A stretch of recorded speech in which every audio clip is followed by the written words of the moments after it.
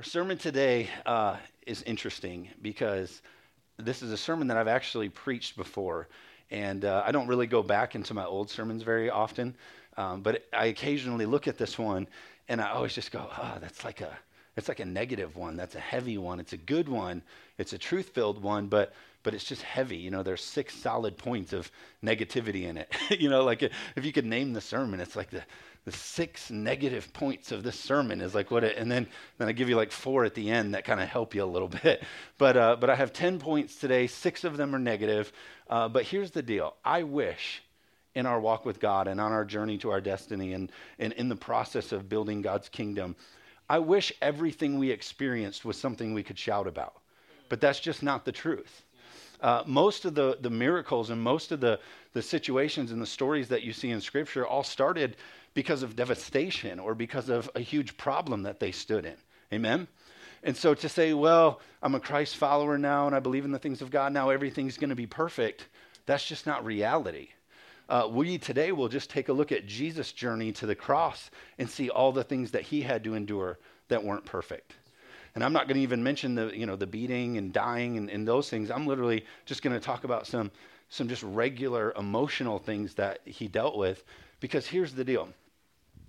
So many times in ministry, I see people come to me, oh, I want to be in ministry. I want to see God move. I want to do this. I want to do that. And they want all the flowers and all the roses and the pretty and the glitter. And they want all those kind of things because it's easy to have a really good heart and want to see God move and do all that kind of stuff. But then all of a sudden when it gets real, and the scripture says things like you have to put your hand to the plow and not look back, then all of a sudden it gets real, right? Like, oh, I got to stick through. Oh, I got to use faith on this. Oh, I have to not, you know what I'm saying? Amen? Yeah. Oh, I have to give up some things. Oh, I have to be pruned in some areas in my life. And none of that stuff comes easy, but it's necessary. Amen? Yeah. And so while I come into this, and you're going to be 6 points in going like, wow, this is really negative, I want you to see that the scripture says that it's through all these things that it produces our perfect faith. It produces what we need to be able to obtain what we're trying to obtain. Amen? Because I love this thought that I think about often. Ministry that costs nothing accomplishes nothing. Yeah, ministry that costs you nothing accomplishes nothing. God has called us to sacrifice. God called us, and I'm not talking about money, and I'm talking about laying things down in your life that cost you something. I'm not talking about your hobbies. I'm talking about things that like, oh God, this is pressing me. This is pushing me, but I'm willing to surrender it because I want what you have is better. How many of our kids, so many times, our little kids, Caroline or whatever, she'll have something. It's like, no, you don't want that. Let me get you something. I have something better. And then she holds on and wants that thing. And doesn't, no, it's mine. I want it. I have something better because my perspective is better. And oftentimes trials are what God uses to actually give you something better. Yeah. You okay with that? And so I guess the title of the sermon would be the 6 trials of your kingdom purpose, or 6 trials of your path to your destiny, or something like that. I guess I'm not very good with titles, but thinking of like, all of us want to do a significant kingdom work. All of us want to see our communities better. All of us want to accomplish our destiny. But along the way, there are some things that you will face because Jesus faced them. And he said this, no servant is greater than their master. If they persecuted me, they'll certainly persecute you. Essentially, he's saying like, hey, if I had to go through some things, certainly you'll have to go through some things. Amen? So it's dangerous when our doctrine is, oh, Christian, be a Christian. Everything's going to be perfect. But I also think it's dangerous if you get on this side of the ditch. That's like the devil's around every corner and he's going to bite you. He's got rabies. Or yeah, right. We don't want to be that either because it's weird. But somewhere in the middle, living in the tension of God does have great things for me, but I also know that there's traps that I got to be aware of. That's literally, we can't get into it all today, but literally that's why the scripture says that I've encouraged you to put on spiritual armor. There's things you're going to have to battle against. Amen? So just looking at Jesus' journey to his destiny, the scripture says that about the cross, that his passion was the cross. His destiny was the cross. Some could say, well, no, he did a lot of good things before the cross. He taught us how to forgive and he taught us how to do all this. But without the cross, all of that is just a good speech from a good person. Amen? And so really his destiny, the what he was sent here to do, all hinges on the cross. That was his purpose. That was the calling, was his being sent here to die for our sins and shed perfect blood for you. Amen? So 4 accounts, we get a story of Jesus' journey. And of course, we get those in Matthew, Mark, Luke, and John. But picking up, and I got a lot of scripture for you today, but I want you to go home and I want you to see it and I want you to retain it, because it's how we accomplish what God has called us to accomplish. So Matthew 21:23 says, now he came into the temple, speaking of Jesus. So Jesus is in the temple. And the chief priests, or the religious people, and the elders, they confronted him as he was teaching and said, by what authority are you doing these things? Who gave you this authority? Don't you love to be questioned? On your journey, you're doing your best, you're in the ministry, you're doing all that God has put in front of you to do, and then all of a sudden some people show up and they're questioning you. The first trial that I believe, and I'm not putting it in any kind of order, but the first one I brought to you, one thing that you're going to have to learn to endure and overcome and your purpose and your destiny is people will question you. Point number 1 is you will be questioned. People will question your motive. People will question your heart. People will question who you are. So that's what they did to Jesus. By what authority? Who says that you can do this? Who says? People will question you. And so it's so interesting to me in ministry, and this is going to be really redundant by the time that I'm done with the 6. But if you can't learn to be a person who can endure being questioned, you're never going to make it. Somebody say, amen. I know it's a snow day. Somebody, amen. Like, are you with it? I'm serious. I'm just trying to help you. Listen, I got in ministry at 19. And I'm going to be 33 in March, and I've done it full time in every area, children's, youth, you name it. I've been a pastor in that arena to some degree. These are rhythms and just, I wouldn't call them a law, but they're just things that are guaranteed. The scripture says that the Lord delivers us from all our afflictions. That means that they're going to be here. So for me to get up here and say, hey, if you want to do something significant for God, if you want to do something significant for the kingdom, you got to learn to be able to get over it when somebody questions you in a negative way. So I'm just trying to help you. And so God's put this thing on your heart. He's called you to do this thing. You got this home group or this Bible study, or you started this thing, and then all of a sudden people start questioning your motive. Your response is not to quit. Well, God, I tried. But they can't, those questioning people, they can't. No, your response is endure. Because even Jesus, who was Messiah, was in the temple and they questioned him. So number 1, you got to learn to overcome the fact that people will question your motives. Continuing on, Matthew 26:14 says, then one of the 12, called Judas, went to the chief priest, verse 15, and he said, what are you willing to give me if I deliver him to you? Speaking of Jesus, they're setting up the sellout. And they counted out to him 30 pieces of silver in verse 16. And from that time, he sought opportunity to deliver him unto them. Judas spent 3 years with Jesus. Jesus made him the money man, gave him the money bag, trusted him. If anybody was to be believed in, it was Judas. Judas, I believe in you so much that I'm letting you be the money guy. Now, so many of us could be like, well, he knew in advance that he would steal from him. That's a whole other topic. But basically, still to Judas, he's like, I believe in you so much. I trust you so much that you're going to be the money guy. You're going to be who cares.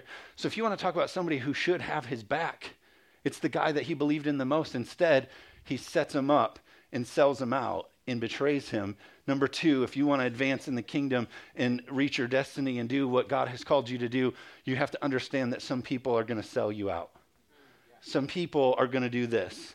People will choose their own gain over kingdom gain. They'll come alongside your ministry, or they'll encourage you, or they'll be your support, they'll be your thing, they'll be your prayer thing, and they'll come alongside you. But then when it comes time for them to get gain, they'll sell you out. They'll take personal gain over advancing the kingdom. And some of you are sitting here like, I don't like this sermon. He's right. It is negative. This is not a good bulletin board, right? Like, you're not going to be able to make a pretty scripture picture to put on Facebook about this. Today I learned in church, like, I'm going to be sold out and people are going to quit. But I'm telling you, if you can understand these, if Jesus had to deal with it in certain arenas, in ways, we have to learn to overcome these things. So what happens is you're passionate and you're excited and you're going after what God called you to do, and then somebody sells you out. I can't believe that they chose that for themselves instead of the thing. And so what's your response? Are you going to quit? Are you going to give up? Because if you do, you actually had more faith in that person being alongside you than you did your faith in God. And so many people say, well, I don't know if I believe that to happen. I see it all the time. I see it all the time. Somebody gets hurt. Somebody gets sold out, and they turn on God because their faith was actually in the other person instead of trusting in God. So you'll be sold out. Matthew 26:36 says, then Jesus came with them to a place called Gethsemane. And he said to the disciples, sit here while I go over there, while I pray and go over there. Verse 37. So he took with him Peter and two sons of Zebedee, and he began to be sorrowful and deeply distressed. So we'll keep reading in a minute, but Jesus is like, look, I need my guys. I'm going to this thing. I have the crosses in front of me. I'm about to be crucified. This is a season in my life where if he's probably much like us, he's probably wondering, and we hear him pray in a minute, God, if there's any way that this cup can pass from me. He's in this moment of just, God, I need to know. I need to make sure I'm on the right path. I need to make sure this is. And so he's saying to his best, hey, come with me. I'm sorrowful. I'm in this. I need you to be with me. And in verse 38, then he said, my soul is exceedingly sorrowful, even to death. Stay here and watch with me. He's just saying, I need somebody. I need somebody. Verse 39, he went a little further and fell on his face and prayed, saying, oh, my Father, if it is possible, let this cup pass from me. Nevertheless, as I will, not as I will, but as you will. In verse 40, then he came to the disciples and found them sleeping and said to Peter, what? Could you not watch with me for 1 hour? So Jesus, in this desperate time, needs somebody to be there, needs somebody to be with them. How many know at this point, he's already been sold out. He's already been questioned. He's already had these things happen to me. So he gets his guys. He says, I need you more than ever. Will you stay and pray with me? And he shows up and they're sleeping. And then in verse 41, he asks them again, watch and pray, lest you enter into temptation. The spirit indeed is willing, but the flesh is weak. Verse 42, again, a second time, he went away and prayed, saying, oh, my Father, if this cup cannot pass away from me unless I drink it, your will be done. Verse 43, and he came and found them asleep again, for their eyes were heavy. So all of this is happening. All of this is on his plate, and his boys are sleeping. Because here's my next point. When you are pursuing the things of God, when God puts a dream in your heart, when God puts a passion in you, and you get excited about it, there will be times that what you do, this is my point, what you do won't be popular to others. Have you ever had God speak something to you and you got excited, you knew it was God? Maybe you read a scripture, you heard a song, you got excited, and you called somebody or you ran up to somebody and said, hey, you got to hear this. And they're like, yeah, that's cool. And then you feel defeated. Why? Because sometimes on your pursuit with God, your moments with God are for you. Not that you can't share them, but sometimes it's just not going to be the most popular. Because people, it hasn't been revealed to them like it's been revealed to you. So what do you do in that moment? Do you quit? Do you say, oh, I guess it's not popular. I guess it's not trending. I guess it's not what the people want. It doesn't matter what the people want. It matters what God wants in your life. Amen? If we led a church based on what the people want, no offense, it could be rough, right? That's why we got to be a people who are spirit-led. That's why God, literally, the scripture, he sent you the Holy Spirit so that we can be led by God, not led by what people think is popular. So what are the things in your circles and in your life and in your spheres that you need to say, hey, this may not be popular, but I need to go with what God has shown me. Amen? So to stay on your course, if they, I thought about it like this. If they lost motivation, if people lost motivation for Jesus, how many of you know there's going to be times in your life that people lose motivation for your thing? I mean, literally, they knew the cross was in front of them. They knew this was all going down, and they still lost motivation for Jesus. So it's important for you to know in your Christian walk that if you always need a cheerleader, you're probably not going to make it. Because they're not always going to be there at the time that you need it. Now listen, I believe in this, fellowship, and brother, we're always here for you. But how many of you know sometimes rock bottom is quiet and it's dark and you can't pick up the phone? Amen? And so you can't put your faith in, oh, if I can just get to church and we can sing a couple worship songs, then I'll feel good. Oh, if I can just get the sermon, if I can just do this. And you got to get to a place where you learn to strengthen yourself in what God is doing in your life. Amen? And we believe in fellowship of the brother and all that kind of stuff. But even Jesus had to go back, and he had to sweat some blood, and he had to lay it all on the line between him and his Father. Amen? Matthew 26:67. It says this. It says, then they spat in his face. And this is just, we're following his journey. And, different things keep happening as you see me just jumping through Scripture. But later on, after he's been captured and they have him and he's being led to the cross, it says, then they spat in his face and they beat him. And others struck him with the palms of their hands, verse 68, saying, prophesy to us, Christ, who is the one who struck you? So literally at this point, they're just mocking him. At this point, his purpose, his destiny, his calling, the things, the values, the stuff that he believes in, he's passionate about, and they're literally just in front of him, mocking him and making fun of him for it. My point number 4, for you to accomplish what God wants you to accomplish in the kingdom, you have to understand that some people are going to mock you about it. That's a good amen spot right there. So, how many, you know what I'm talking, how many have ever maybe gone to family, or you've gone to a coworker and you've had this thing, or maybe it was the first time you got saved and you told your buddies and they made fun of you. Oh, you're a Bible thumper now, you're a preacher or whatever. Or God's called you to sell a business, or God's told you to do this thing, and you're taking this faith leap, and then you tell some people about it and they make fun of you about it. Amen? It's real. It happened to Jesus. And so you have to learn to be able to push through the mockery or the joking or the jabs or the sarcasm. Amen? Yeah. Matthew 26:69 says, now Peter sat outside the courtyard, and a servant girl came to him saying, you also were with Jesus of Galilee. Verse 70. But he denied it before them all, saying, I do not know what you are saying. So this is the denial. Peter's making the denial of Jesus. And then again in verse 71. And he had gone out to the gateway. Another girl saw him and said, to those who were there, this fellow was also with Jesus. But then again, he denied, I do not know the man. And the story goes on one more time. Hey, your speech gives it up. You're Peter. And he denies again the third time, and the rooster crows. And so number 5, and this is the hardest one to overcome in ministry. This is where it knocks people out or knocks you out on your call. Number 5, you will be denied. You will be denied. People aren't going to, and let me just use a theory here, like no one's going to deny you. Like, I don't know you. That's not going to happen like what was happening here. But in your moments and the things that you're believing for, the journey that you're on, you will encounter denials. It's not going to happen for you. I'm sorry, we can't do that. I'm sorry, we don't want to work with you. I'm sorry, you can't raise the money. I'm sorry, you can't have that building. Amen. Yeah. And there'll be all these denials. Oh, that won't work. You can't birth that. You're not smart enough. You're not talented enough. Deny, deny, deny. You will be denied. And if you don't come to the place where you say, it doesn't matter what man says, because God has already approved, somebody say amen, yeah. Then you'll learn to be able to get over denial a little bit more, because it's what God says, not what man says. And so you just stick to what God put in your heart or what the Word shows you about your life, and you push through, because there's going to be moments of denial. Continuing on, Matthew 27:27. This is so good. There's so much in here. Write this down and just read into this. Matthew 27:27. Then the soldiers of the governor took Jesus, and they stripped him and put a scarlet robe on him. Verse 29, and they had twisted a crown of thorns. They put it on his head and a reed in his right hand, and they bowed their knee before him, mocked him, saying, Hail, the King of the Jews. Verse 30, then they spat on him, and they took the reed and struck him on the head. In verse 31, when they had mocked him, they took the robe off him.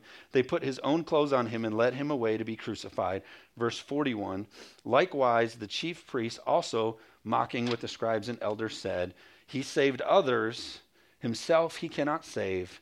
If he is the King of Israel, let him come down now from the cross, and we will believe in him. Verse 43, he trusted in God, let him deliver him now, if he will have him, for he said, I am the Son of God. Number 6, my point number 6, is that the enemy will mess with your head. That's what's happening here. He was the King of Kings. He was Savior Messiah. He was all powerful and could come down off the cross. He was chosen by God. He was the Son of God. But they made fun of it. They twisted a fake crown and they put a fake robe on him, and all these kinds of things to him. Why? Because it messed with his head. Because if the enemy can take you out in a way, it's going to be in the way that he gets into your head and he tells you you're not what you really are. He says, oh, you're not really that, and you're not really that, and you haven't really been called that way. 3 major things happen that's just loaded in this. Number one, they made fun of him, and they were mocking him for being king of the Jews. What were they questioning there? His position and who his was. Oh, king of the Jews. They were coming at his position. How much does the enemy come at you in your position? And then this is deep. What are you? The scripture says we're sons and daughters. We're heirs to God, the King of Kings. So the enemy comes at you and says, no, you're not. You're a sinner. You're a drunk. Remember, you're alcoholic. Remember, you did this. Remember, you did this. But no, your position is what God says it is, not what people say it is. Amen? So that was one thing they did. They mocked his position. Number 2, they mocked his works or his accomplishments, the things he did here. They said, oh, he saved others, but he can't save himself. Want to know the way that the enemy will come at you? You're faithful in ministry and you're doing some things. You're serving in kids ministry. You're helping with set up and tear down. You're doing all these things. And then the enemy comes at you and says, oh, look at that. You think you're helping save some others? You think you're doing anything? You're just babysitting those kids. Oh, you're just putting wood down on the floor and plugging in wires. And they start questioning. The enemy starts getting you to feel like your works aren't actually doing anything. Amen? Anybody ever feel that way in ministry? You're grinding, you're going, and the enemy just, that's for nothing. It doesn't mean anything. Amen? So they question his works. And then number 3, they made fun of him for how he trusted God or his source, where his strength came from. How many know the enemy loves to get you to look back or to doubt God? He can't heal cancer. He can't deliver you from those feelings. He can't get you out of that place that you're in. Like, you're not connected to God that way. He's not able to move on your behalf. And he gets you to question the source, because the source is already victorious. Somebody listen to me. Yeah. The source, it's already done. Like the gun is already loaded. All that you need to overcome in this warfare is already there for you. Amen? Yeah. But if he can get you to doubt the source, then you have no victory. Amen? That's right. I'm glad it's not like that for us today. All the things that Jesus faced, I'm glad we don't ever have to face those. Okay. I'll close with this if you guys come play. 4 things I really want to encourage you.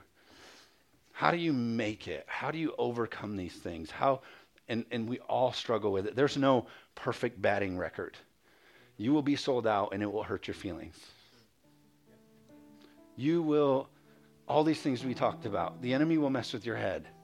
And it might happen for weeks at a time, for a month at a time. I mean, these things happen. You're not a sinner because they happen. It's just kind of how things work. That's why the word, that's why worship, that's why we got to do all these things. And so just because these things happen doesn't mean you're not doing a good job or you're not following right. So they're going to come, but what is important for you is what you do in those moments. It's your response to those things that make the difference. How did Jesus respond in this? Let's look. How did he make sure he accomplished the perfect will of God? How did he make it to the cross? How did he set us free? What were the choices he made in response to these? So I brought 4 things that we see Jesus did. Luke chapter 23,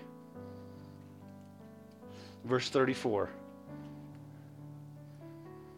Then Jesus said, Father, forgive them, for they do not know what they do. And they divided his garments and cast lots. One way that you overcome this stuff on the way to your destiny, on the way to all that God has for you, is you be a person who can be forgiving.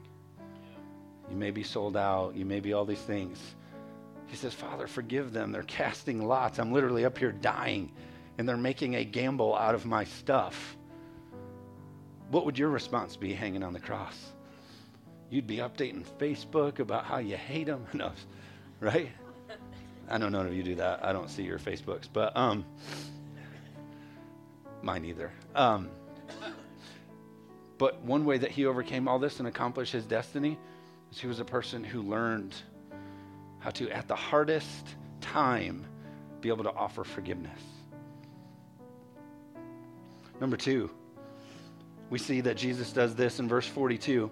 And then he said to Jesus, speaking of the thief on the cross, he said to Jesus, Lord, remember me when you come into your kingdom.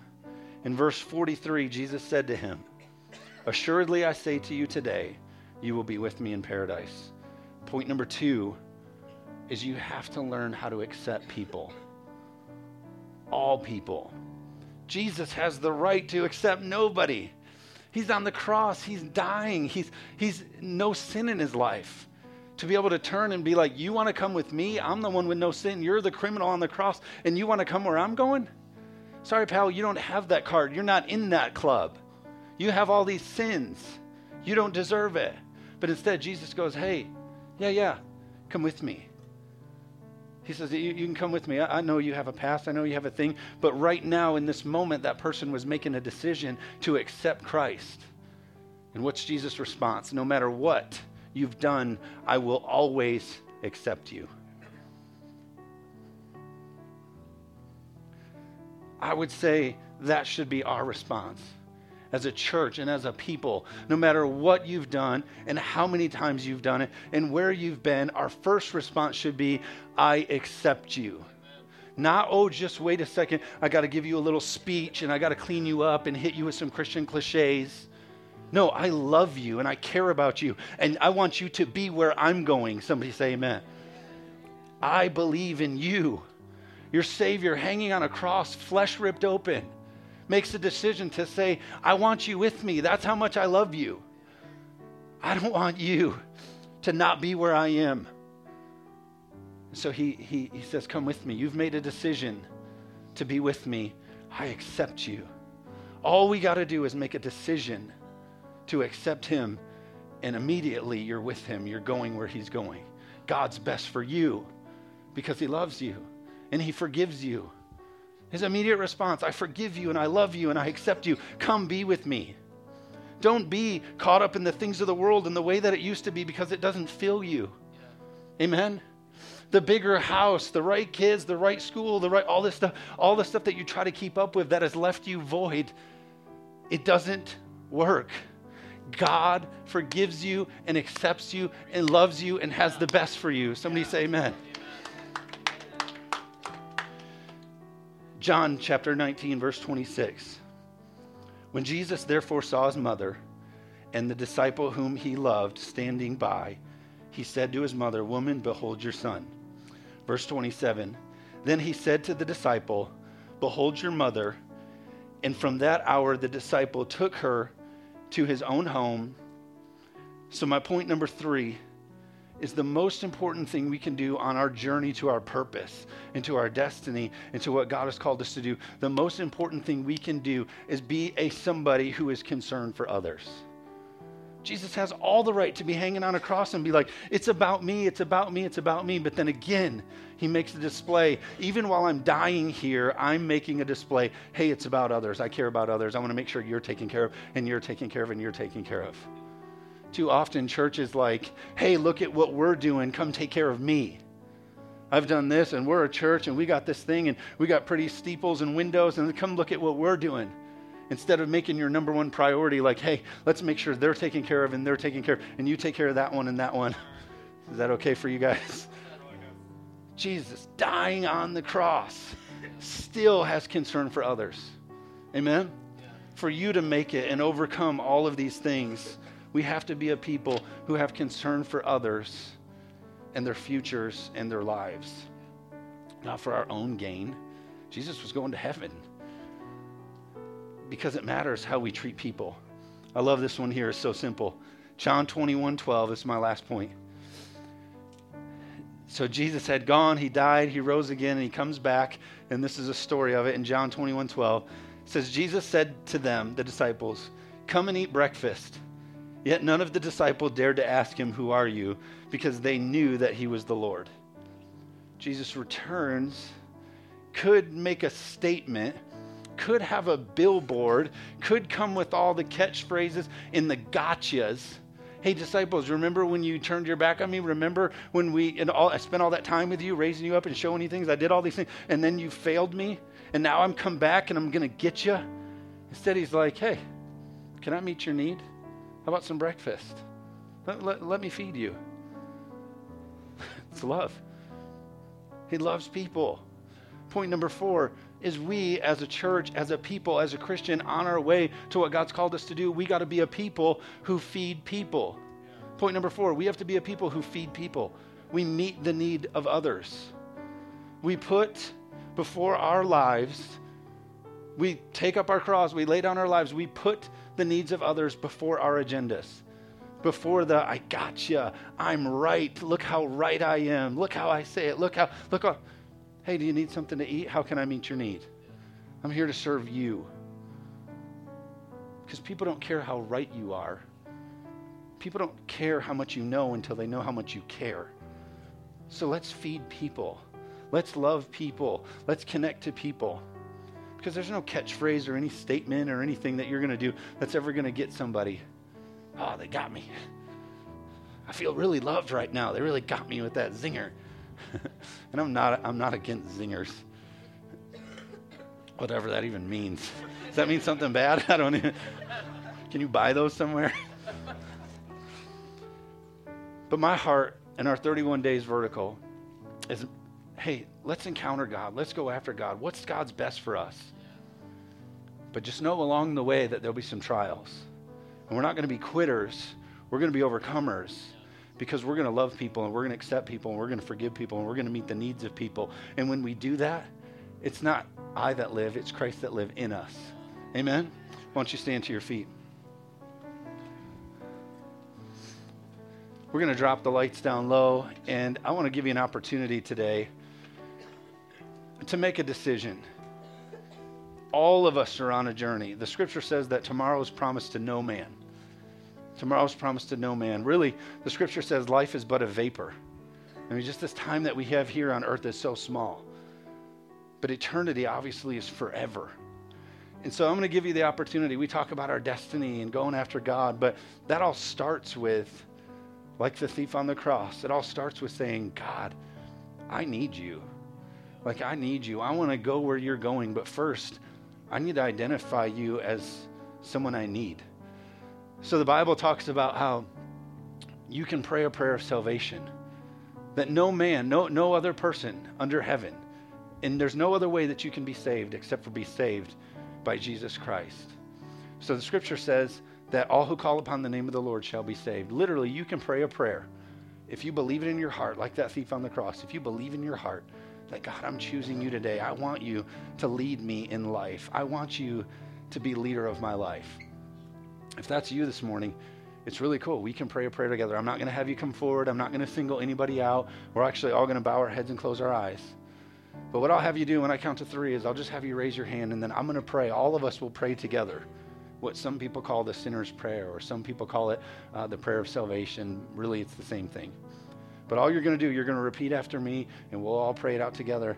But I want you today to say, yeah, I am making a decision that I don't want that void in my life. I don't want that pain. I don't want that outcast. I don't want that feeling of being on the outside. I want acceptance like Jesus provided for that thief on the cross. I love you. I forgive you. I accept you. Why don't you come to where I'm going? Amen. So with nobody looking around, if you're here and you say, hey, get me in on that prayer. I want to make that decision today. When I count to 3, I'll have you raise your hand. And again, we'll all pray out together. But I just want you to just show God, just like that thief on the cross. God, hey, I'm choosing you.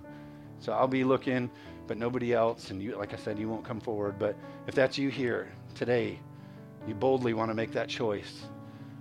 If that's you, when I count to 3, just raise your hand. 1, 2, 3. You're here, you know, man, I need to make that. See that hand? Anybody else? Anybody see that hand too? Don't miss. Anybody else? You've almost had conversations with God, like, God, I'm warming up to the idea of you. Maybe you're here because you're searching. You're saying, I'm kind of checking this out. There's a little bit of interest. Like, follow that. The scripture, I mean, like it says, God knows you before you were born. Like, he's got a plan for you. So you sitting here or standing here today is not by accident. It's because God wants you to step into something that can be the best thing you've ever chose. Amen?